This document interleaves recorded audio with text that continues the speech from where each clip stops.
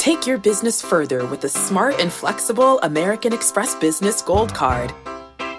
You can earn 4 times points on your top 2 eligible spending categories every month, like transit, U.S. restaurants, and gas stations. That's the powerful backing of American Express. 4 times points on up to $150,000 in purchases per year. Terms apply. Learn more at americanexpress.com/businessgoldcard.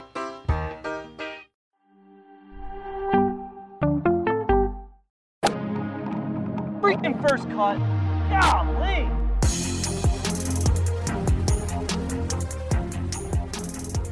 Welcome to the First Cut Podcast. I'm Rick Gaiman, and this is your round 4 recap for this week's PGA Championship. And joining me to break it all down, Greg Ducharme is here. Greg, what up?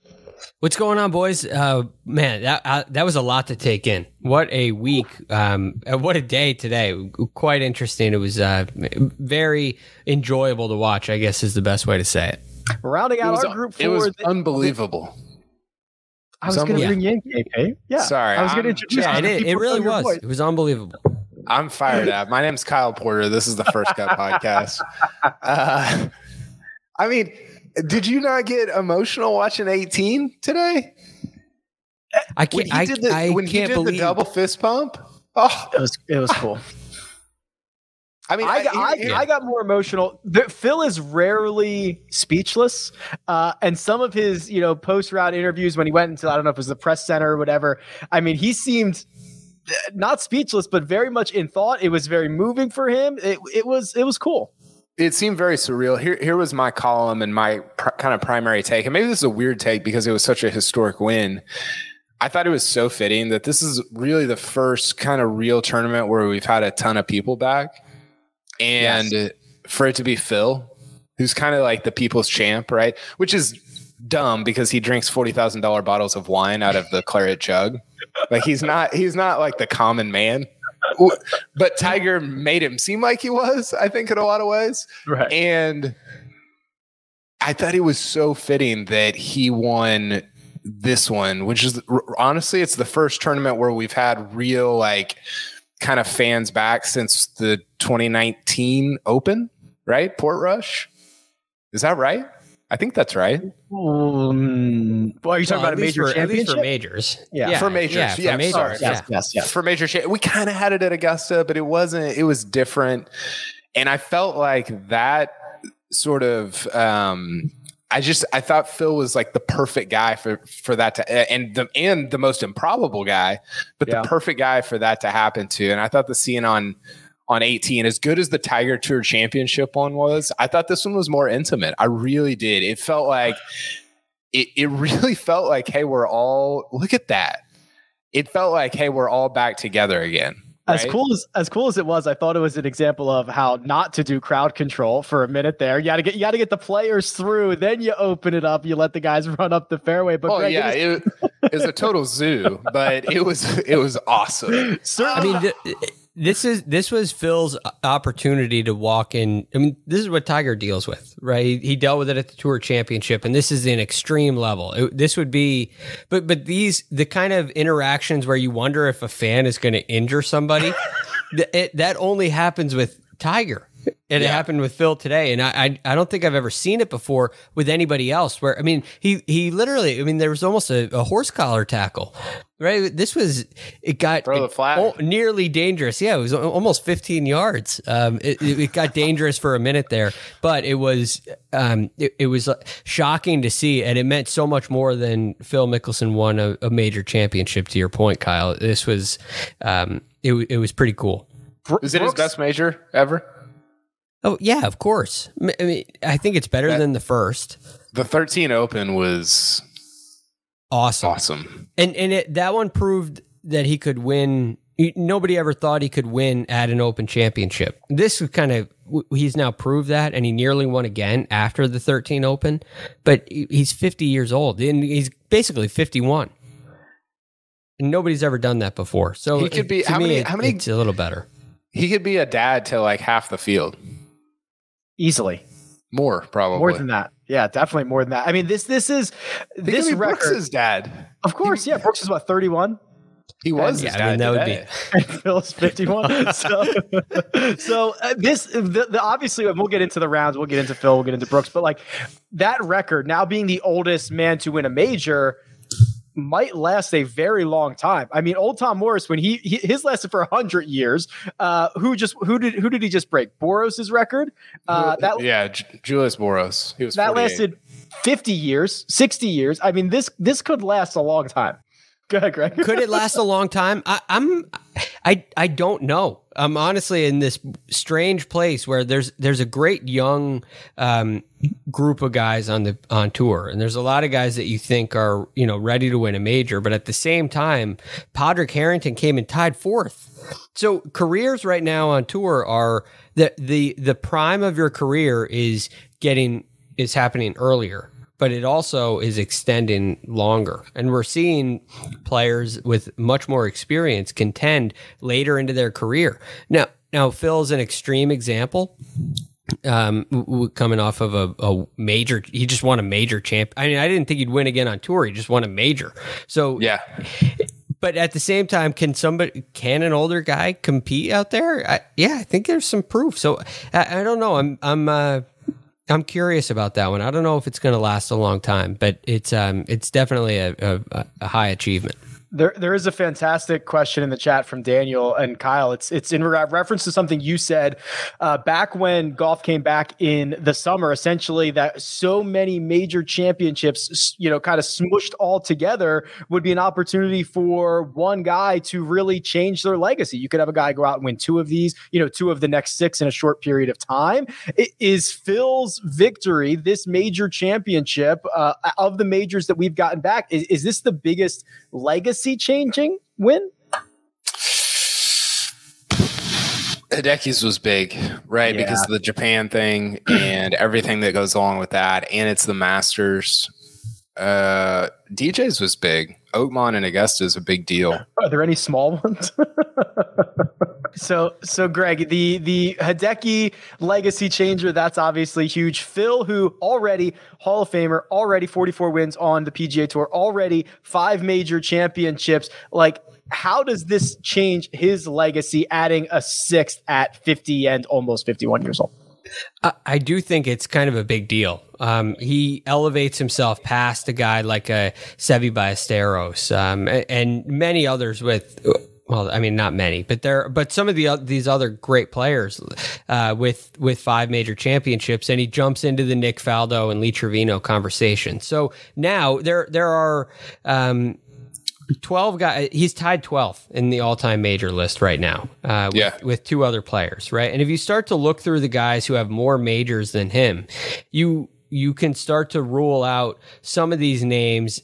And I don't know what you guys think about this, but to me, Walter Hagen played so long ago. He has 11, but it was such a different game. His major span was 1914 to 1929. You can probably get Varden out of there. Yeah. Right? Varden's 1896. I almost said 96. 1896 to 1914.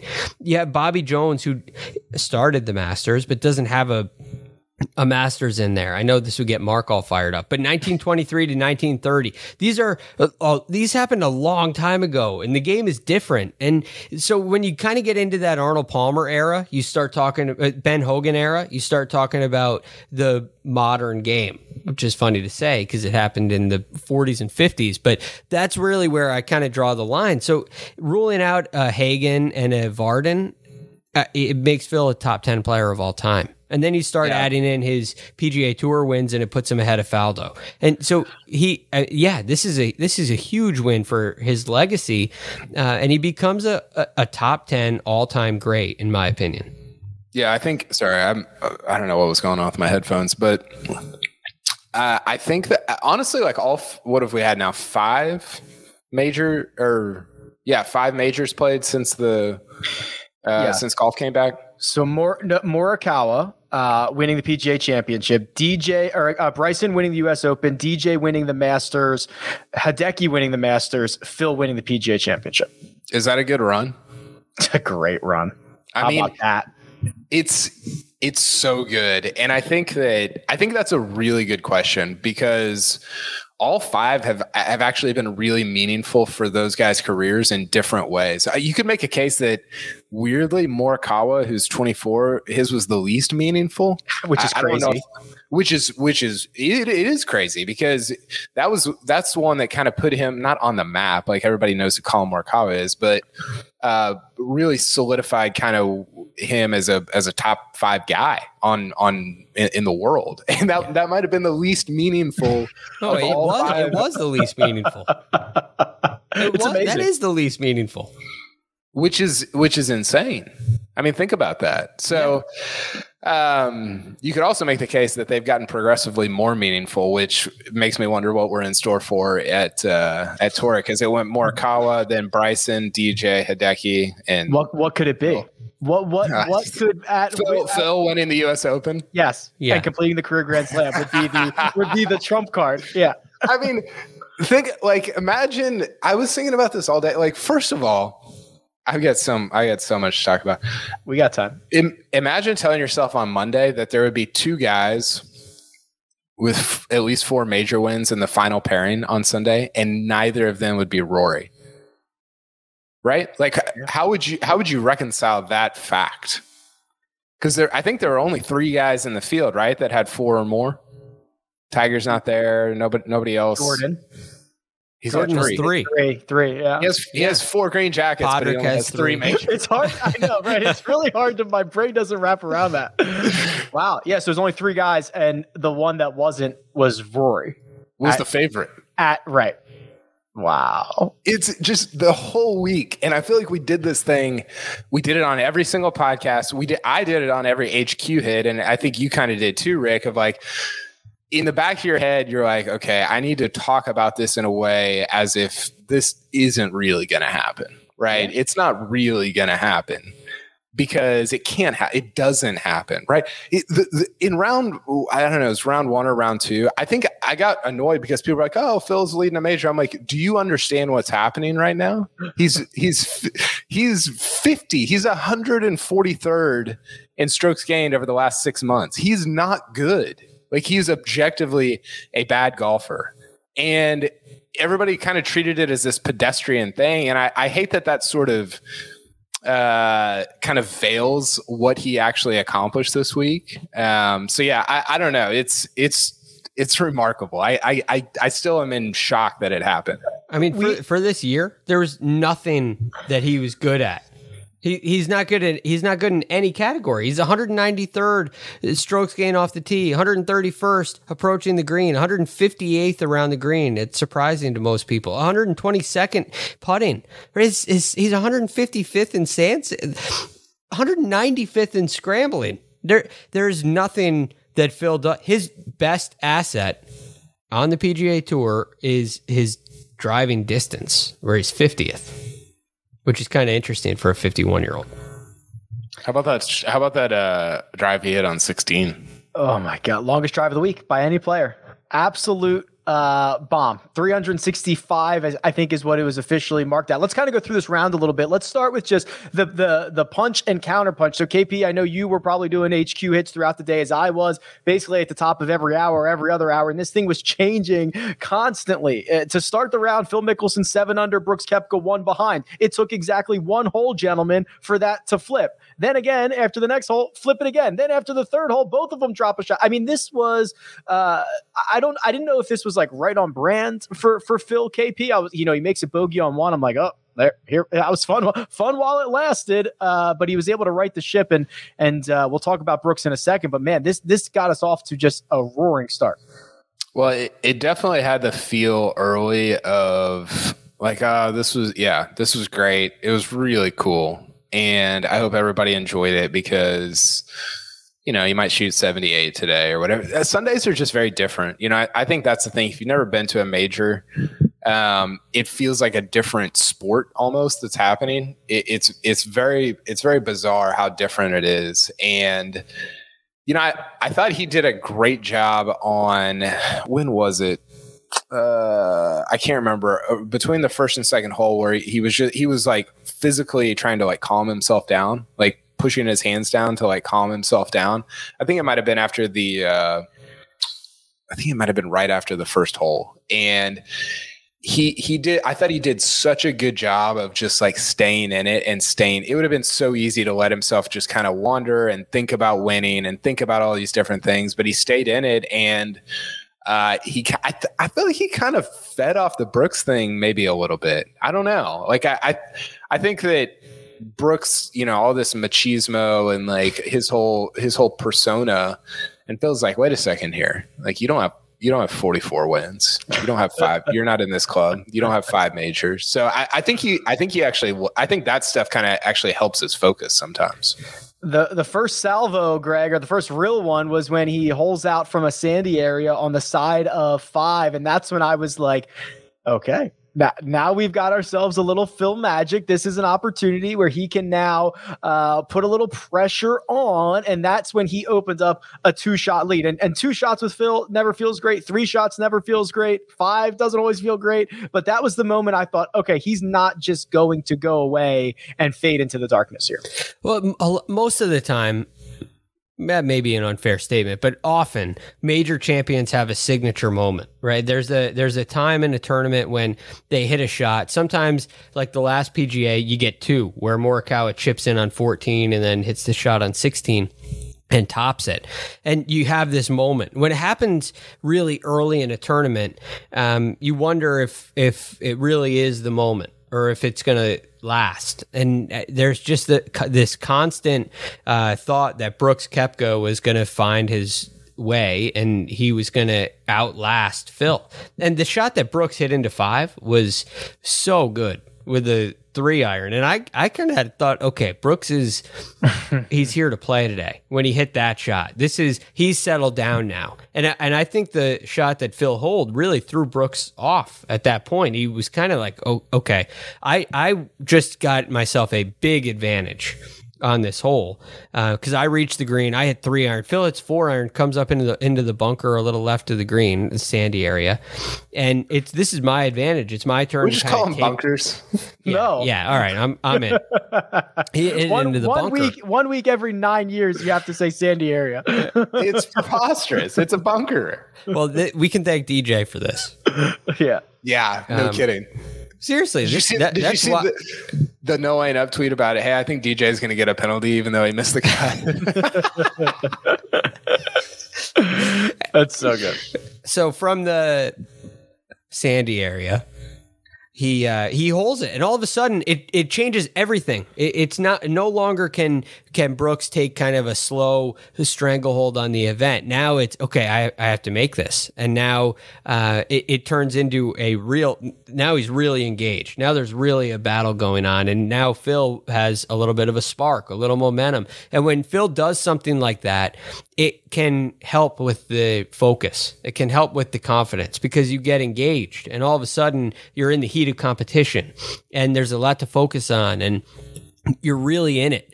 And when players, and I think Brooks at some point during this event got a little lost with his focus because it started to get out of touch from Phil. But that bunker shot really flipped the switch from Brooks having control to Phil having control. Do you think, like, okay, here's a weird scenario. We talked about how, do you think Colin Morikawa wins the PGA in August if there's fans there? Right? That was kind of a question they got asked around that time. Yeah. I think the same question could be asked about this tournament with Phil. Do you think Phil wins the tournament if there's fans there? Because I don't think that I don't know that people are rooting against Brooks. I don't think he's somebody that you like. It would be weird, I think, to root against him, but I don't think people are really rooting for him either. It felt very much like, let's get Phil to the house. Let's get Phil in at 6, whatever. And I think it's a great what if is what if fans weren't allowed at this event? I honestly don't think Phil wins. He was very clearly probably not even in the conversation. Yeah, right. He was feeding off it. And I think the other thing two other things that were just fascinating to kind of watch him in. One, he's always like talking and gesticulating and like doing all this stuff with his playing partner. He didn't talk at all, right? The only time he talked was with his with Tim, with his caddy, his brother, when they were talking about a shot. That's it. The rest of the time, every time they cut to him, it was just nothing. Like it was just silent, which was kind of jarring when it's Phil. You're like, is he okay? Like, is something wrong? And then the conversations with his caddy, with Tim, I just couldn't get enough of. I mean, he's talking about like holding off a Pell's 9 and doing like just all these like just super stupid and nerdy conversations. I loved it. I thought it was a really cool look into the mind of a 6-time major winner. I like that they to both a different level. They both had rangefinders, which like, do you both need one? You don't trust what your caddy is going to shoot with the laser. I mean, you don't even use one on a regular basis. Why would you both need one? I like that they're both out there double barreling these. But Greg, as with any Phil Mickelson round, there was certainly a bit more drama at the end than maybe he would have liked. The ball on 13, his approach on 13, which trickles into the water, but he can drop it basically on the green. He makes bogey there. 14 is the par 3. He makes bogey there. And then he draws, he gets a really hard bounce on 17. It's a great shot in 17, probably exactly on the line he's looking at. Gets a horrible bounce. It gets absolutely buried into this super awkward lie. And that was once he was able to just play that shot safely back towards the water. That it took that long, even though he had a multiple shot lead for a lot of this, for me to be like, okay, this is now over. Well, man, I don't even know. I was on 18 when this was over. I was on 18. When it dropped, when 18 dropped. No, when he hit the second shot, I said this is over. I mean, there was a lot where I said he's going to get this done. He's not going to let something happen again. A couple advantages that he had. One, Phil misses left typically when he misses, and if you look at those closing stretches where the left misses is not the big problem. So 17, if you miss left with the right hole location, you have a little bit of green to work with. And for Phil, he can make 4. So it's not really a double bogey hole at that point, where for a right-handed player, it may be a double bogey hole. And then on 18, left off the tee, you have basically a free release. Eternity. The more left it's a free, you have the world. Because if you hit it into the tent, like you did at Winged Foot, you're getting relief from that. So there's a limit to how far left you can hit it. I love that he club twirled a ball that could have banged off the hospitality. But that tells you where he wants to hit it. He's got that for sure. If I aim up the left edge of the hole and I miss left, I can't miss left. It's like there's a wall. It's like a video game glitch where it'll bounce back into play. So anyway, I think those things really worked in his favor, where his biggest miss was not the miss that would penalize a player. And I noticed that in 2012 as well. Rory missed left a lot in that in his final round and was fine. That's where, I mean, he had to hit some great shots. It's not like it's easy from there, but the disaster tends to be on the right-hand side on that second 9. So I think that really helped him, but I still, despite all of that, I didn't feel confident until his ball was on the 18th green. Well, I thought the scariest shot he had was maybe the second on 17. Right out of this weird lie back toward the water. Definitely. I mean, he wasn't going to get it within 20 yards of the water the way he hit it, but it felt like a little bit of a problem. He had so many memorable shots this week. The putt on 9 on Friday, the chip on 18 on Saturday was a joke. That shot, I would have bladed that into the Atlantic Ocean. Right? Like the lie that he had. I mean, you don't want me hitting any of those shots, but it was just he flushed it all week. I mean, even some of the approach, I never felt like when guys are on 17, you're like, this is crazy. Like, this is such a hard shot. And I didn't really feel that with him this week. It just felt like he was flushing it. And it's just so, like, again, it's so improbable. He shot 75, 76, 76 at Quail Hollow. That was his last tournament that he played in. And then he goes out and does this. I don't know. There's something, I will never not believe that there's something like deep inside you that he has that Kevin Streelman doesn't have. Right. He also has a lot more shots than Kevin Streelman and is a better ball striker than Kevin Streelman. But there's something in there that you have to dig out at some point when you're 50 years old that just other guys, they don't have it. Statistically, he led the field in strokes gained tee to green for the week and then added one more on the putting surfaces to get it done.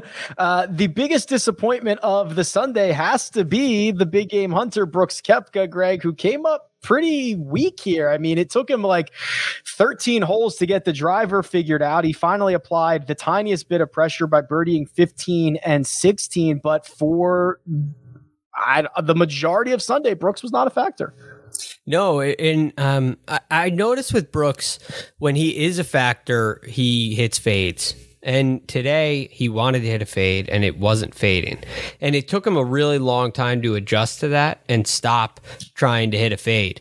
Everything that he missed was left, and it wasn't a hook. It was a ball that started left and stayed there. Started left and stayed there. And it just wasn't moving to the right. And when he won at Bellerive, when he won at Bethpage, when he won at Aaron Hills, I don't remember quite as clearly, but at Shinnecock, those three majors that he won, he could stand up there, aim down the left-hand side of anything and hit a fade into the fairway or to the right-hand side, and it was always okay.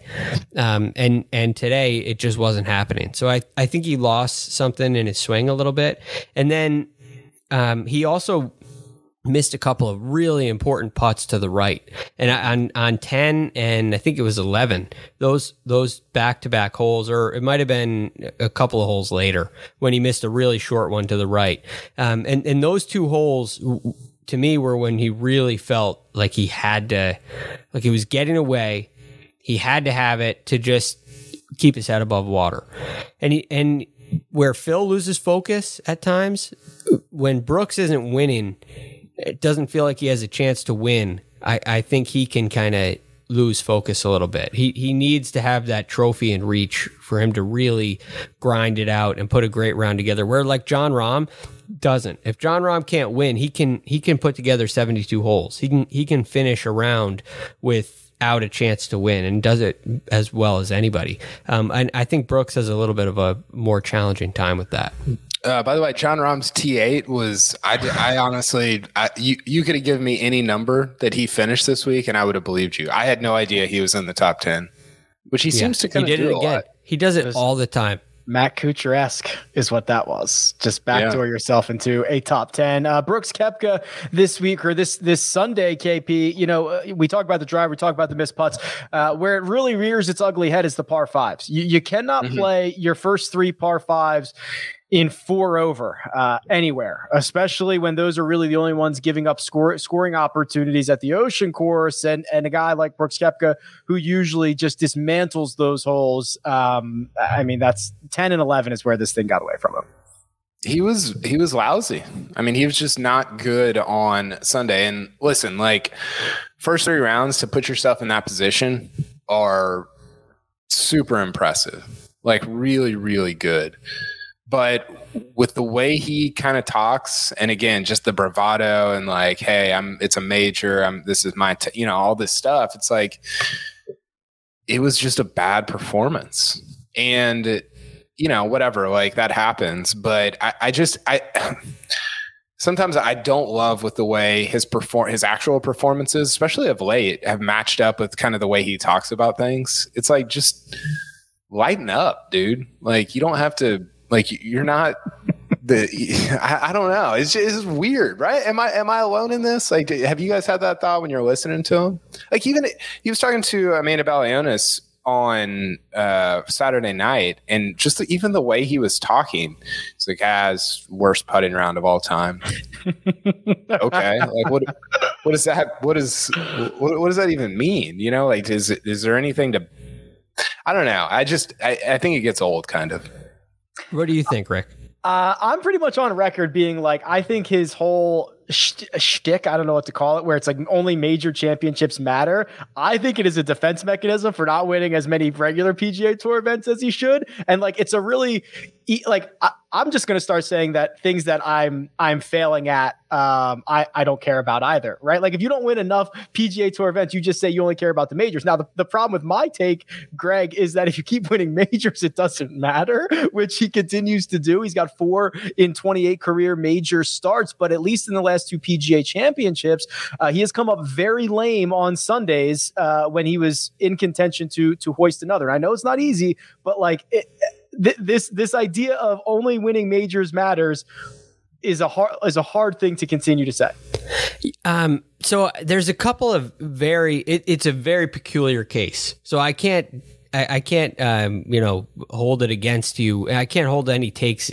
I understand all your takes, and they're pretty good. What I've seen with Brooks Koepka is I only practice for majors thing. Like there's one of 2 ways that can go, because I've seen him.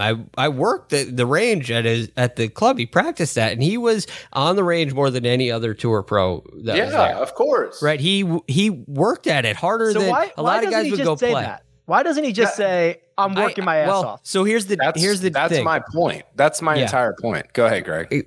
Kyle, that's an option. It's one of 2 options. And I think that's what it is. I think he just doesn't want to, he's too cool for school. Right? He says, "Hey, I'm only practicing for majors." It's not true. He grinds. I've seen him grind. But the other option, when this happened, when I saw him, he had basically was just starting to win. So he won he won at Erin Hills, and in 18 he had won.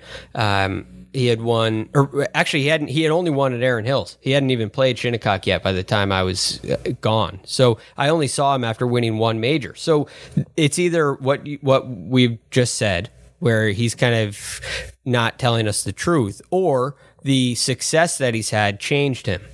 And that's a concerning one for me. If he gets on a hot streak and wins 4 majors, and all of a sudden his mindset changes from the Challenge Tour player or the kid on the range who throws a fit when his parents come to pick him up, the Challenge Tour guy who's playing 30 weeks in a row just to get a chance, right? He's fighting and clawing because he cares so much. And now all of a sudden he gets success and he flips the switch and doesn't care and only cares about certain events. If that's really what's happening, then there's something very concerning going on. And it leads to these Sunday performances, because he's not in the form that he was in 2017. He's not putting the work in that he did in 17 and 18 that led to the success that he had. And that's where I don't know what to believe. And that's why I get annoyed, like you said, Kyle, because I don't know what to believe. Yeah. Is he really saying that? Because it's concerning if he's saying, I only practice for majors, because that's not what he did before winning them. It's not if that's what he's doing now, he's not going to win anymore. Or it's just not true. And that's just annoying. Yeah. Yeah. I think he's really interesting. I think he's a little bit... I think there's a scenario. I think there's a world in which he's actually a very likable champion. I mean, he's a great champion, right? To go out and win 4 majors by age 30 or 29 or whatever he was. I mean, that is... It's a great story. It's incredible. Like, it's so good. But you don't have to do the, like, I'm above all this song and dance thing, like, for me to...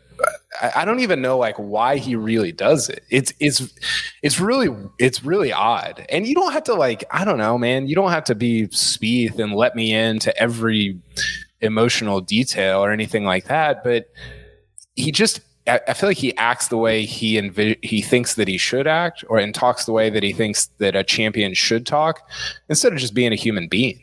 And maybe you can pin that on Tiger, because Tiger was kind of always like robotic, a little bit like that. But like if he was just talked and acted like a human, I think he'd be incredibly likable, because he's such a great champion. And some people like him a ton because he's like this. Mm-hmm. But I think to the broader masses, and not that he's trying to kind of pander to everybody, but I think to the broader masses, it's a little bit of a turnoff. I think it kind of turns people away a little bit. Even Tiger gave way more than he does.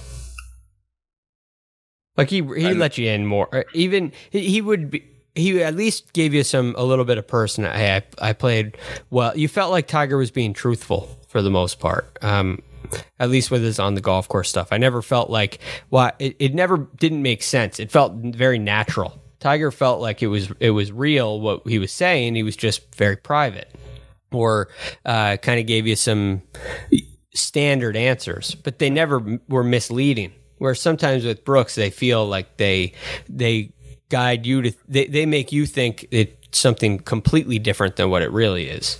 I don't know if that makes any sense. I find it also incredibly interesting. Like I want to see like a like I don't know if this is really how he is or this is what he wants to be, but I find it incredibly intriguing. Well, I think it's also like really I heard Chris Solomon at No Lane up talking about this on Saturday night. I think it's really commendable. Like, it's big time stuff to put yourself in the position that you put yourself in. Yeah. To be top 4 at the PGA 4 straight years after 54 holes. He has played 28 majors and top 10 half of them. It's a joke. It's ridiculous. And he's been hurt. And if you putt, like, if you're not putting with a croquet mallet on Sunday at Kiowa, maybe you win your 5th. Like, part of it is like, hey, he just had a bad day putting, but I don't know. I think he could do what he does without it coming across the way that it comes across. And that's kind of my whole point with him, because I think he's an unbelievable champion. And I hope that he allows people to kind of celebrate that in a way that is fun, kind of the way Phil has, right? Like, Phil, the great trick that Phil has pulled on everybody is that, like, he's let us into his life, and we're kind of like, you're not boys with Phil. Like, Phil lives in a tax bracket and in a world that you will never be in, that I will never be in, right? But his like great marketing thing is that he's kind of allowed, like, he's pulled back the curtain just enough to let you in and make you think that you are, and not that that's your job, but it a little bit is, in that you're an entertainer, and again, just it comes back to just being a human being. I'm sorry. I was just going to say $1.9 million to Phil Mickelson this week, but he will make a lot more off of the coffee sales and everything else that comes with this victory. Let's go to Louis Oosthuizen, because he was really, I think, Greg, maybe the one guy who at least hung around long enough. If he could have made a putt at any point over the course of the week, maybe we're talking about him ending a streak of 3,962 days since his major title, his only victory on the PGA Tour, his only victory on American soil, the 2010 Open Championship, but he just could not sniff a putt all week long. And yeah, I think that's true. He missed a couple of short ones, and some didn't fall. But he also, there's a very clear miss with him. Especially, I think I noticed it on the greens. I didn't pay as much attention on the greens to it, but he misses to the right. He misses everything to the right. I saw at least 3 putts today that he missed to the right. And you have to take into account break. I don't know if that was an underread or an overread, but they were to the right. And then you see his tee shots, and he misses to the right. Don't forget about what happened at the Zurich Classic in the playoff, to the right. And he hits a lot of tee shots and a lot of iron shots that he loses to the right-hand side. And that's not what we saw at St. Andrews when he won by 7. That was a complete stripe show. So I think if he gets that ironed out, alone, he can really be a factor come Torrey Pines, Royal St. George's. He can be a factor again, because he knows how to score, and he really seems to, on difficult golf courses, get a lot out of his rounds. I think a lot of it has to do with the fact that he's so good around the greens, and he is a really good putter. I know he didn't putt great this weekend, but he's a really good putter. What do we make of Louis, KP? 49th major championship we just witnessed. He's got 9 top 10s, obviously the one victory. Doesn't play often, at least not in recent years, but when he does, tends to play well. I mean, I don't know what to make of this guy. He does get a little bit of a pass, doesn't he?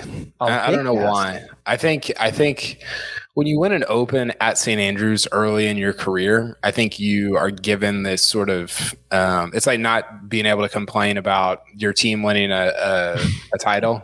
You know, like if you have to wait like 30 years before you can complain again.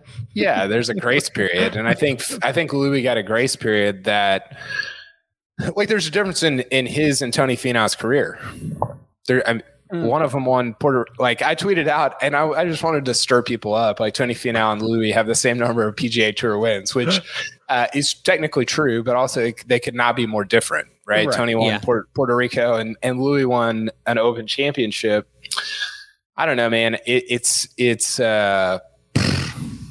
It's a little bit the Ricky thing of like, man, if one swing goes differently, like, are we saying anything if Louis wins the 12 Masters or the 15 Open at St. Andrews?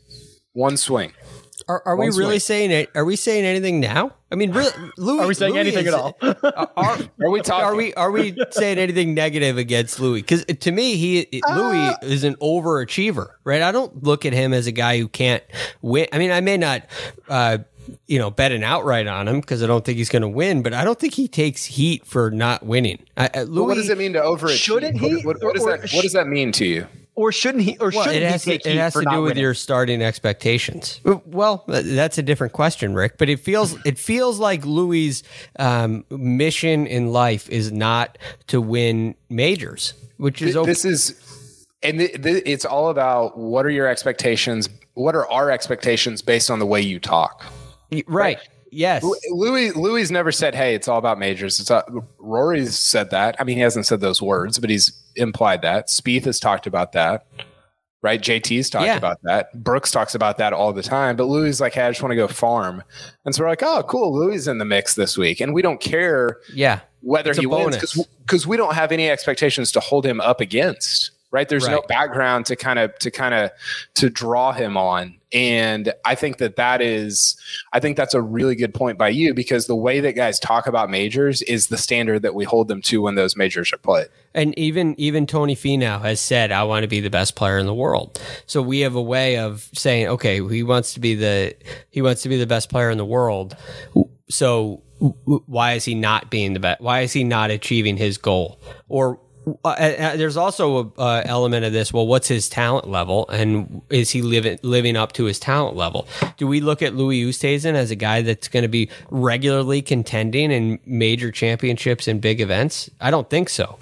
So when he does, there's Louis again. He plays great in majors, but can he win? No, we don't cross that line. We don't cross the line of, is this the time when Louis can win? Xander Schauffele comes out as a young star, contends in majors right away. So what's the next step? Well, the next step is he's going to win one. But we feel like Louis, he overachieved, and we feel like it doesn't matter. It's all gravy. And I'm sure to him it does matter. So it's very peculiar. I was thinking about Tony Finau today because Phil shot a 1 over 73 and won. And I was thinking, man, Tony Finau would have loved to have shot 1 over and won. I mean, the guy would shoot like 4 or 5 under on Sunday and someone would steal it from him. And I feel so bad. All right, gentlemen, here's what we got to do. We're going to do odds and ends at the end. There are other guys we need to talk about. But first, we're going to take a quick break and hear a word from our sponsors. It's a really fine line creating workout clothes that are great in the gym and workout clothes that are also great to look at outside the gym. And Viore has threaded that needle. They are designed to work out in, but they don't look like it. They don't feel like it. And it's incredibly comfortable stuff, whether you are running, training, swimming, doing yoga, running errands, lounging around the house. It really doesn't matter. These are versatile clothes. You'll find me often in the men's Sunday Performance jogger because I like the jogger situation that goes on down at the bottom, but they're very comfortable. They've got a little bit of a shorter inseam, so they're not as bulky as other pants or other joggers that I have seen out there, and I've really enjoyed how they work both in and out of the gym. So now here's what you can do for our listeners. First-time purchasers are getting 20% off. All you have to do is go to Viore.com/first. That's VUORI.com/first. Again, not only will you receive 20% off your first order, but enjoy free shipping on any U.S. orders over $75. And here's my favorite part, free returns. Yeah, go check it out. Viore.com/first and discover the versatility of Viore clothing. Did you know that more than 75% of Americans will experience foot pain in their lifetime, but only 10% will seek out a solution for that pain. Those numbers do not add up to me, and I know it can be confusing, the biomechanics of the foot, the bones, the muscles, everything in between, but solving foot pain is simple, and that's where Superfeet comes into play. These Superfeet insoles go into your shoes, give your feet comfort and support where they need it the most, and redistribute the forces that reduce both stress and strain through your entire body, not just your feet. Insoles have been phenomenal for me personally, and they are clinically proven to decrease fatigue, reduce injury, and improve comfort. I can attest to that myself, especially when walking a lot of golf holes that I play. So if you feel good, you play good, you look good, everything works out from there, and it starts from the bottom up. Visit superfeet.com and enter promo code FIRST at checkout for 15% off your first order plus free shipping. And we're back. Let me introduce you to Will Zalatoris, who has now played 3 major championships as a professional. T6 at the US Open, solo second at the Masters, and a T8 here at, I always want to say Winged Foot, at the Ocean Course, Kiowa Island. Greg, that is pretty good, my friend. Yeah, it's like we were saying, John Rahm, you feel like you have no idea where he finished this week. I kind of feel the same way with Will Zalatoris. I saw him hit some shots early in the week. I didn't see a lot of him over the weekend, and he just continues to do what he does, and it works. And so he falls now into the category of if this continues, if this great play in majors continues for him, and he doesn't win in, say, he may have a 3 or 4 year grace period. The conversation about Will Zalatoris will be, why isn't he winning? If he doesn't, it will not be, wow, this guy is doing unbelievable things, contending in big events. It will be, why hasn't he won? And so he's in that category.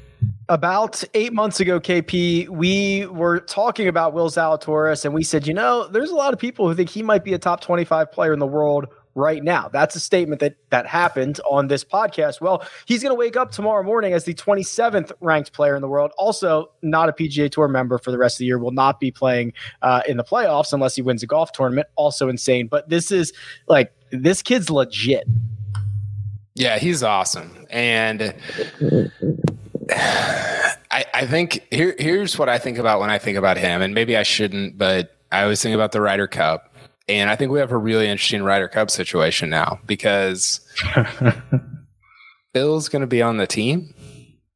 Got a lot of points.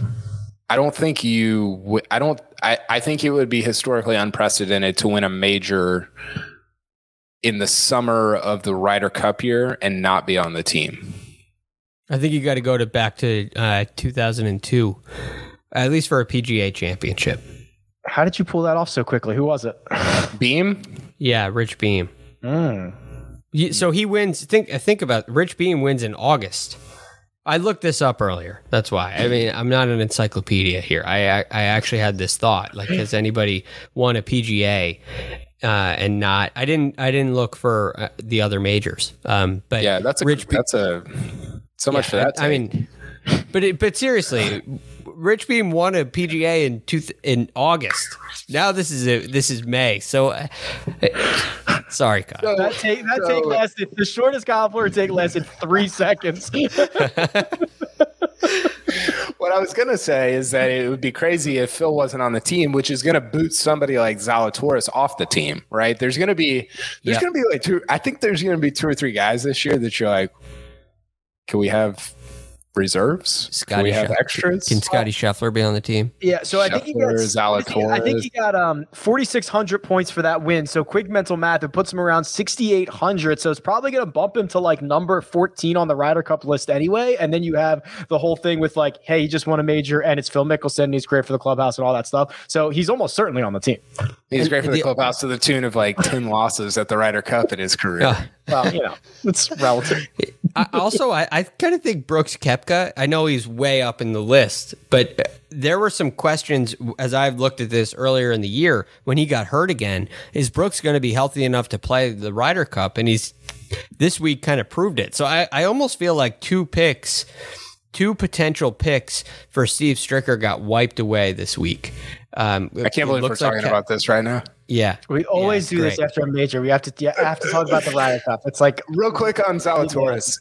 His iron play is just it's incredible. I mean, it feels a little like the way that we thought about Morikawa this time last year, right? Before he had won a major, he had already won once, and then he won, I think once, and then he won Workday, and then he won he kind of took off. But Zalatoris, you could talk me into Zalatoris being a top 5 iron player on tour.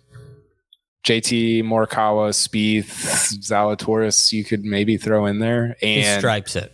He flushes it. It's so fun to watch, and I love it. Just his ball flight. He's fun. I think people look at him, and it's a little bit of the Steph Curry thing, where you're like, him, really, right? We do that with Spieth too. It's like him, and you're like, yeah, him. He's the real deal, and he's going to be a ton of fun. I'm excited about the next few years with him. Do you think he has the putting? Is the putting a concern for you? I mean, there's been a lot of videos of him and having, yip issues, and he's kind of going to a workaround for that with the arm lock and the claw. Is there a difference? Because Morikawa is not a great putter either, so it's an interesting parallel. Do you think Zalatoris is a more extreme case than Morikawa was? Morikawa is a kind of a bad putter, right? Yeah, but he has great putting weeks upon occasion, right? He's had enough. I think Can Zalatoris do that too? I've been thinking about this a lot. Like, guys, we hear from them is, "Hey, I want to be more consistent. I want to be more consistent." And it's like, no, you actually don't. You want more volatility, right? Correct. You want to have the great putting weeks that Greg is talking about. And so, I think that is probably in there because I don't think you have the pedigree that he has without having that in there. But I would love to see it. I would actually love to see more inconsistency from somebody like a Zalatoris. Morikawa can lose 7 strokes putting in a week, but that's okay because he can gain 7. And the weeks that he gains 7, if he does that 3 times a year, he's going to win 3 times a year. Zalatoris, since his debut, since the U.S. Open, he is 1, 2, 3, 4, 5, 6th, the 6th best strokes gained approach player since he debuted, and that does not include this week. So he will probably jump to 4th-ish, right there. Top 5 iron player in the world, right there with Spieth, Morikawa, and JT. Hey, yeah, it was a big week for Team No Putt, right? The top 10 guys on the leaderboard. I don't think any of them were in the top 10 in putting. Paul Casey sighting, yeah, baby, yeah, big. Give me Paul Casey there. Thank you very much. All right, we'll go quick on these ones. Ricky Fowler. Top 10, baby. Let's go. Fowler. We got dropped. I love that. That's my favorite one. Jacob's getting excited back there. Can I go on Ricky? Please. So Ricky hasn't been good. Ricky, Padraig Harrington, and Phil contending at this major. Yeah. What? It's an open championship. Why do we even make picks? Like, what's the point? I don't know. So I want to talk about that later. I want to talk about that after you. So I thought it was really cool that Ricky, who I made a joke about being a detective on Thursday, finished in the top. I think he finished in the top 10, right? I think he was T9, T8. Yeah, T8. Mm-hmm. I thought it was cool that he did that with Spieth on Sunday because who knows better what the woods look like than Jordan Spieth? Yeah. Right. And so who knows if they talked about that? I have no idea. But golf is we make fun of the whole like PGA Tour Live and like the whole just all the stuff. But golf is better when Ricky's playing well because more people are interested in it, and it's more fun than when he's not playing well. So I thought it was cool to see him kind of get. I don't know if he righted the ship. I don't know if he's going to start being top 25 player in the world type guy again going forward, but it was cool to see him play well this week. So I wanted to say something, and I was looking at something and I forgot where I was going. We were just talking about Ricky Fowler. Why do we make picks? Also, Ricky. Oh, why do we make picks? Why do we make picks? Yeah. All right. So I'm looking at this board, and my look going in here was, all right, this is going to be amongst the most difficult tee to green courses that we see. And I think it really was. So that takes ball striking, and as good as you can be, it can still be a challenge for you. So I think short game, I'm walking through this. Short game is going to be really important this week. You're going to have to scramble. It's going to be tough to hit a lot of greens. So short game is going to be key. So I build my whole philosophy this week in terms of picks was on short game. And after day one, I was dead wrong. It was all like the whole leaderboard was like Corey the Connor, best ball strikers in the world. Right? Yeah. I was like, what? I'm way off. But here's the point on that. Like, I think, because I thought a little bit of the same stuff you did. I think it wasn't windy enough for what you just like. It wasn't quite windy enough for nobody to hit any greens. If it had been, then yes, Patrick Reed maybe wins this golf tournament or finishes in the top three or whatever. Right.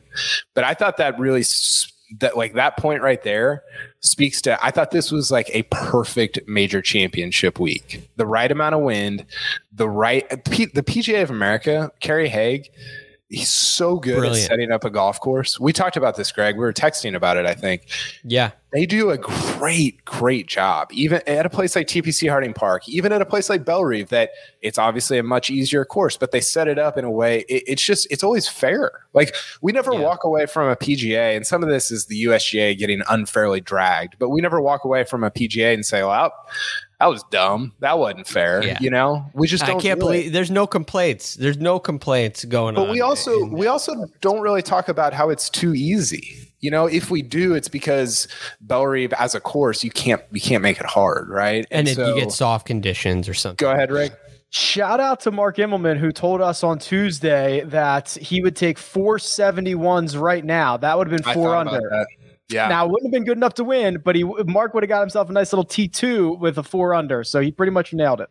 That was a great call. I thought it was the right amount of wind. It was the right setup. It's a course that I made this point on HQ. I think this course, it doesn't have the history that a Wingfoot has. It doesn't have the history that an Oakmont has.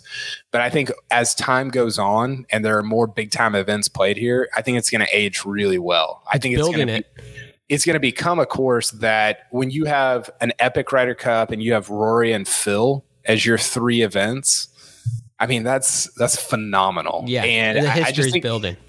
And it's a course that, like, it's really long, but it doesn't give a disproportionate advantage to long hitters.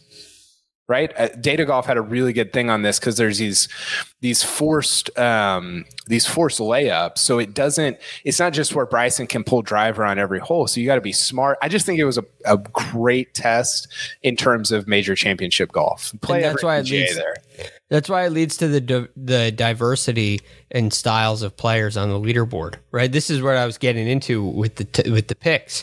It wasn't necessarily all short game guys, but it wasn't all ball strikers either. It was just put all the styles in a hat, shake it up, and see what comes out. You have the greatest short game player of all time win, but he also hits it great. You have Louis Oosthuizen, who's leads the tour in strokes game putting. Brooks Koepka, who's a ball striker. Shane Lowry. I don't even know what I would classify him as. Padraig Harrington, he's a Ryder Cup captain. He shouldn't be coming in a top 5 in a major championship. 49. Harry Higgs comes in tied 4th. And then you have Paul Casey, great ball striker. You have Colin Morikawa and John Rahm and Will Zalatoris. And then, so some of these guys start to pile in behind, but the styles of play up top is...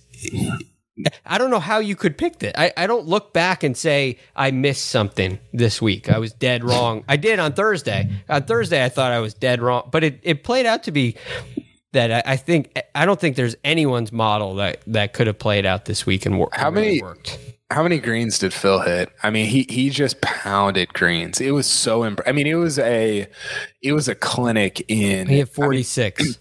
I thought he was. That's crazy. I thought he was. Yeah. He was unusually good off the tee, right? Because he's not good off the tee. So that was a little bit out of character. It was way out of character for him. But it was a clinic in what it takes to be the best player in the world, which is hitting green after green from the rough, from weird lies, from deep, from short. I mean, it was just an unbelievable clinic in the wind of pounding greens, and that's how you win a major. And he still only hit 13 was the most he hit any day. And you're right. He did pound. That's how hard it was tee to green. Rick, we don't. Sorry, Rick. Okay. That's like the. I don't care. I'm just trying to get Jacob not mad at me. That's all. I don't care. I'll go for another hour. I'm just, I don't want Jacob upset with me. Speaking of picks, Greg, you had a pretty good week. I mean, you said, "Oh, I don't know what my picks were." Well, you made money. Actually, both of you did in our little betting contest. Greg, you had Patrick Reed over Webb Simpson, cash that, and then your big one here, your plus 190, Louis Oosthuizen over Patrick Cantlay and Joaquin Niemann, cash it. Ooh, I got dicey. Yeah, that did get dicey. Wow.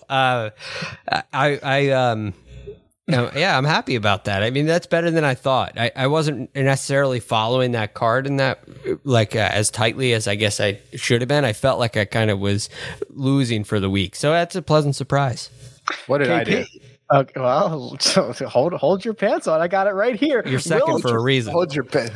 Oh, I have no idea. I actually think he's I might have first. lost $100. He was actually first. No, I mean second in the order, right? You go to me first. Okay. Right. Yeah. Okay. Right. Exactly. Save the best for last. Kyle, you won with Zalatoris as your top 10. That was plus 175. Charlie Hoffman, the Hoff, plus 450 for a top 20. And then Jordan Spieth, minus 110 over Dustin Johnson, your best bet. And then you also got, I think I'm reading Jacob's notes correctly here, a dead heat halve for Keegan, plus 170 in a 3-ball over Sungjae and Adam Scott, because he must have tied with... Oh, he tied with Sungjae. So you got dead heat. Keegan flushed it all week. Him and Spieth were the guys that...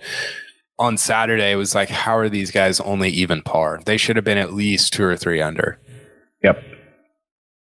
Keegan gained 9.25 from Teeter. Keegan's going to win. He only lost less than a stroke and a half on the greens. He is in contention a lot. He's going to win soon. I agree. Yeah, I agree as well. Feels like maybe a memorial or something. Ooh. Yeah, you guys like that, steal that one. Yeah, I might have to steal that. I'm going to forget it in like 3 minutes, but man, what a fun week. Like, I think we've all done this for a long time. I don't know what my favorite major to cover ever is, but this one's up there. And you're doing it from home. You're watching 12 hours of golf a day, but it's still just, it's so fun to talk about and to tweet about and think about and write about. It's the best. Do you guys have a favorite major that you've covered? Well, my favorite tweets to read were yours this week. I mean, you got a response out of Phil. You got a response out of Phil Mickelson. I mean, that was Phil tweeting about crypto to me on Thursday and then winning the PGA on Sunday. He tweeted at you. I mean, that's pretty cool. So, great job, KP. Does Phil follow you? Yeah. Wow. No big deal. Yeah, Be careful. Be careful. Yeah, careful. I had to stay away from some different topics this week and always. I want to come back to other things that were fun this week, but before we do, I'll give you a quick one and done update. You dorks are letting me just hang out and do nothing. I had a miscut from Brian Harmon, and you guys made up 0 ground on me. Mark had Schwartzel, who missed the cut. KP, you had Daniel Berger, T75. Greg had Rory, T49. Jacob had Spieth, T30, and Coach had Rory, T49.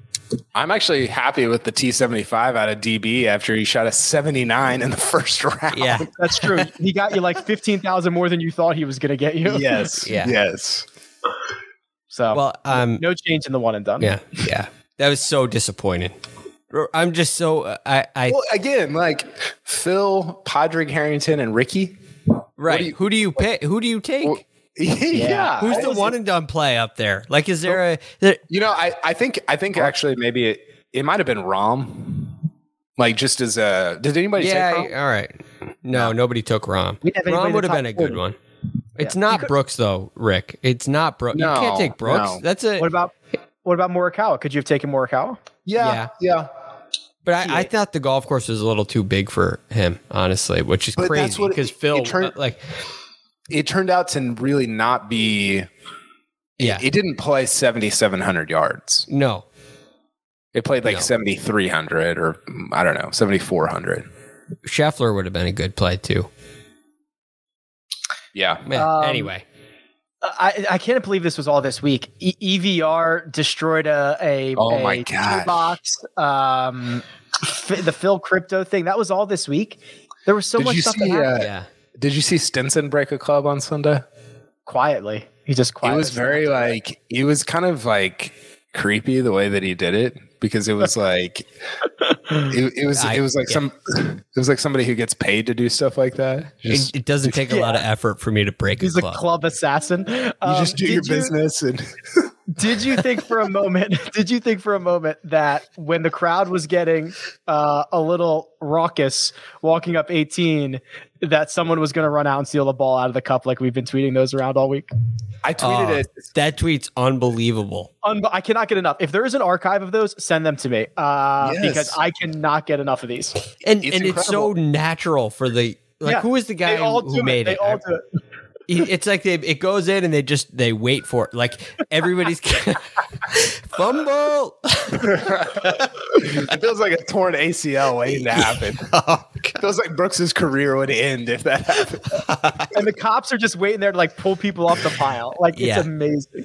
I legit. There we're showing it on YouTube right now. Like imagine getting chop blocked. Just go, just shakes hands. Just shake hands. If Spieth was leading on Saturday night, I might have flown to Kiowa and tried to do this. if I would have known what the situation was, that they were going to let everybody. I legit thought this might happen. It looked like it for a while. They had no control. If someone tried to, they couldn't have stopped it. They had no control over what was happening there. It was so cool. It was such a fun.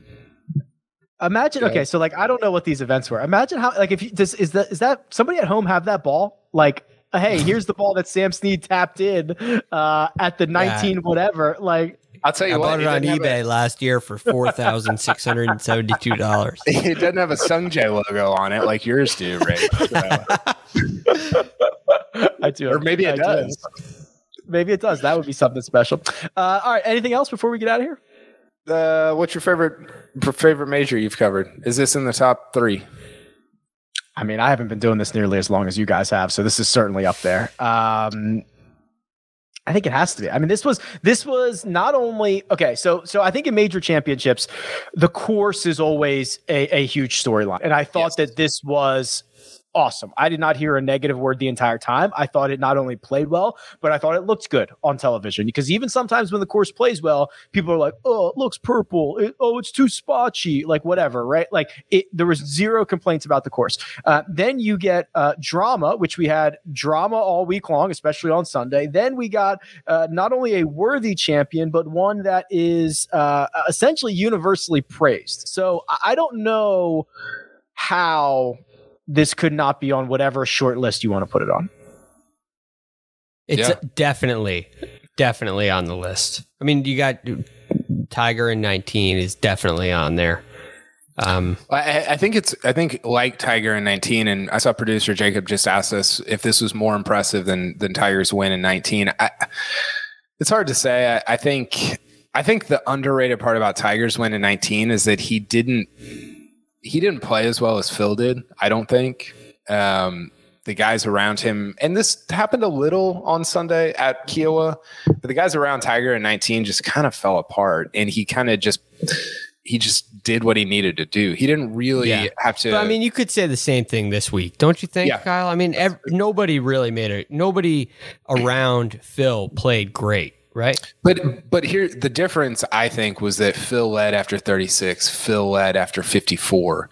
And that's really hard. Like that's emotion. I thought emotionally it was more taxing this week because Kiel was a place that's kind of unfair. You know, like you get bad bounces and the wind is against you when it might have been for you early in the day. Like there's just a bunch of different stuff going on. So I don't, it's so hard to say which one was more impressive, but I thought the performance this week, like the start to end performance from Phil was probably a little bit better. Tiger was in much better form leading into his Yes. victory. First of all, he was 12th in the world, and he had won, or he had finished runner-up at the PGA Championship in 18. He won the Tour Championship at the end of that year.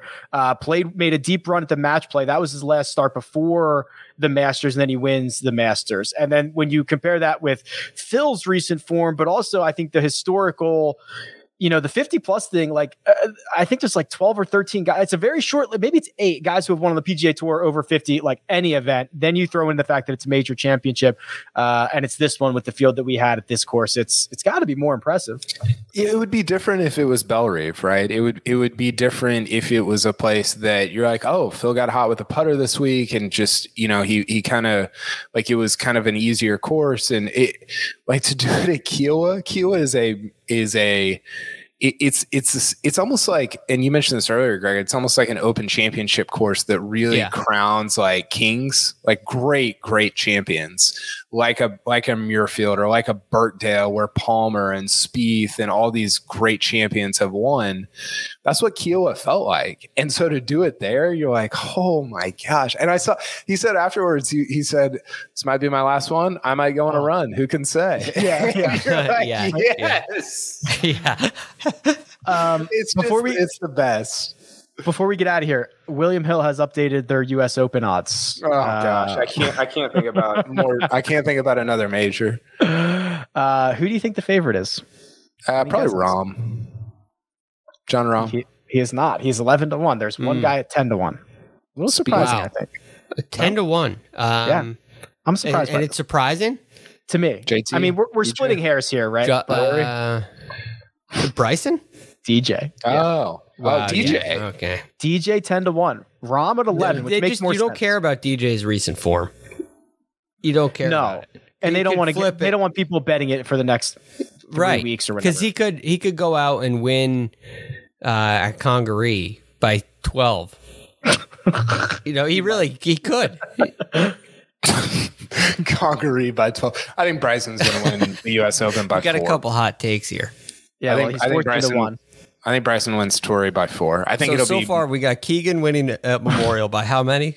Is that I don't know, just 2, 1. Who knows? 1 or 2. Okay. I think Bryson on Friday night at Torrey is going to be 6-1. So get the 14 while you can. Phil is down to 66-1. That's a horrible bet at a U.S. Open. You should not. It's still a no for me. I mean, it's amazing that he proved me wrong, but it's a no. You can't say he's gonna. You can't say that Phil was gonna win this week. You can't. It's a dart throw. I think the last 5 years have just been this long con by Phil to get his odds finally up to 200, so that he could funnel some money in that direction and then pull off this victory. William Hill had part of his cryptocurrency scheme. William Hill had he asked the PGA to pay him in Dogecoin or something. William Hill had 2 bets of $100-1 at $200 at 200-1 for 20 grand. That was their big liabilities on Phil this week. Wait, say that again. 100. Two different bettors bet $100 on Phil at 200-1 odds, so it was $20,000 worth of payouts for those. I mean, that's it. It's a dumb bet. It is. It's a guess. It's like going into the NCAA tournament and picking teams based on jersey color. Right? It's just so extreme because he's won 44 times, 45 now, and that's where he has 6 majors, but he's 50. He's not. This is like Jack winning in 86. He's not in form. You're not, and this is not a course you would expect Phil to win on. So it still is blowing my mind. I know I'm with you. I totally agree. You can't talk enough about how crazy it is that he didn't fade. I mean, how many HQ hits did we get asked on, Rick? I know we've already talked about this, but I want to keep talking about it. Can Phil win? Can Phil win? I was on with 4 holes to go or 5 holes to go, and he was up 3 or whatever, 4, and they were like, "Is it over?" And I was like, Which is like, yes, of course it's over. It should be over. It would be a historic, monumental meltdown that we would play for 50 years if he doesn't win it. Of course it's over, but I still can't believe it. I know. I felt like I got baited into tweeting the Vince gif, by the way, because people were just yelling at me about it, and I'm like, this is a lot of pressure. Like, I don't. And then the next shot he hits, he hits this like held off the 8-iron. And he just yanks it into the water, and I'm like, "What have I done? Like, what? How's this gonna go?" And then he makes bogey at the next, and you're like, Kevin Van Valkenburg of ESPN was texting me. He's like, "Is Adam Scott at where did he lose to Darren Clark? St. George's, Royal Lytham." Lytham, yeah." And it felt like because bogey, and you're like, "Oh my gosh, like, is this gonna happen?" It feels like we're choking, but it feels like we're collapsing, buddy. Yeah, collapsing. But what righted the ship? It was driver. Right? I know. I mean, it's crazy. He pounds driver on 15 and 16 and the tournament's over. And you're like, this is, I don't know. It's just, it was in a very unusual way for Phil to get it done. There you go. It is officially Charles Schwab Challenge Week. Have at it. We'll be back on Monday. I can't do a tournament this week. for a DFS preview on Monday with Greg and Sia Najad, mega preview on Tuesday, and all the good stuff after every single round. But for now, let me thank producer Jacob. He does all the hard work behind the scenes. Let me thank Greg Ducharme. You can find him at The Real GFD. That's Kyle Porter, who tweets with Phil Mickelson. You can find those at Kyle Porter's CBS, and you can find me at Rick Run Good. This has been The First Cut, and we'll catch you next time.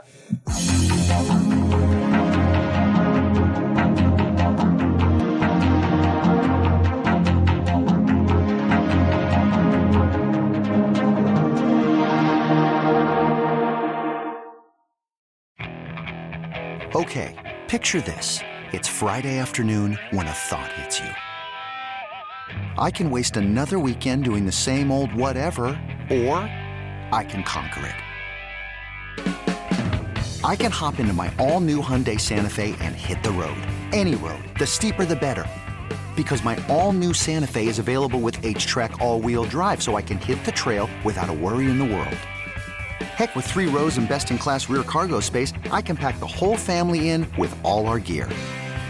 We've got available dual wireless charging for our phones, so we'll never lose touch with civilization, and we won't lose touch with the primordial power of Mother Earth. So which is it? Waste the weekend or do something a little more epic? And conquer it in the all-new Hyundai Santa Fe.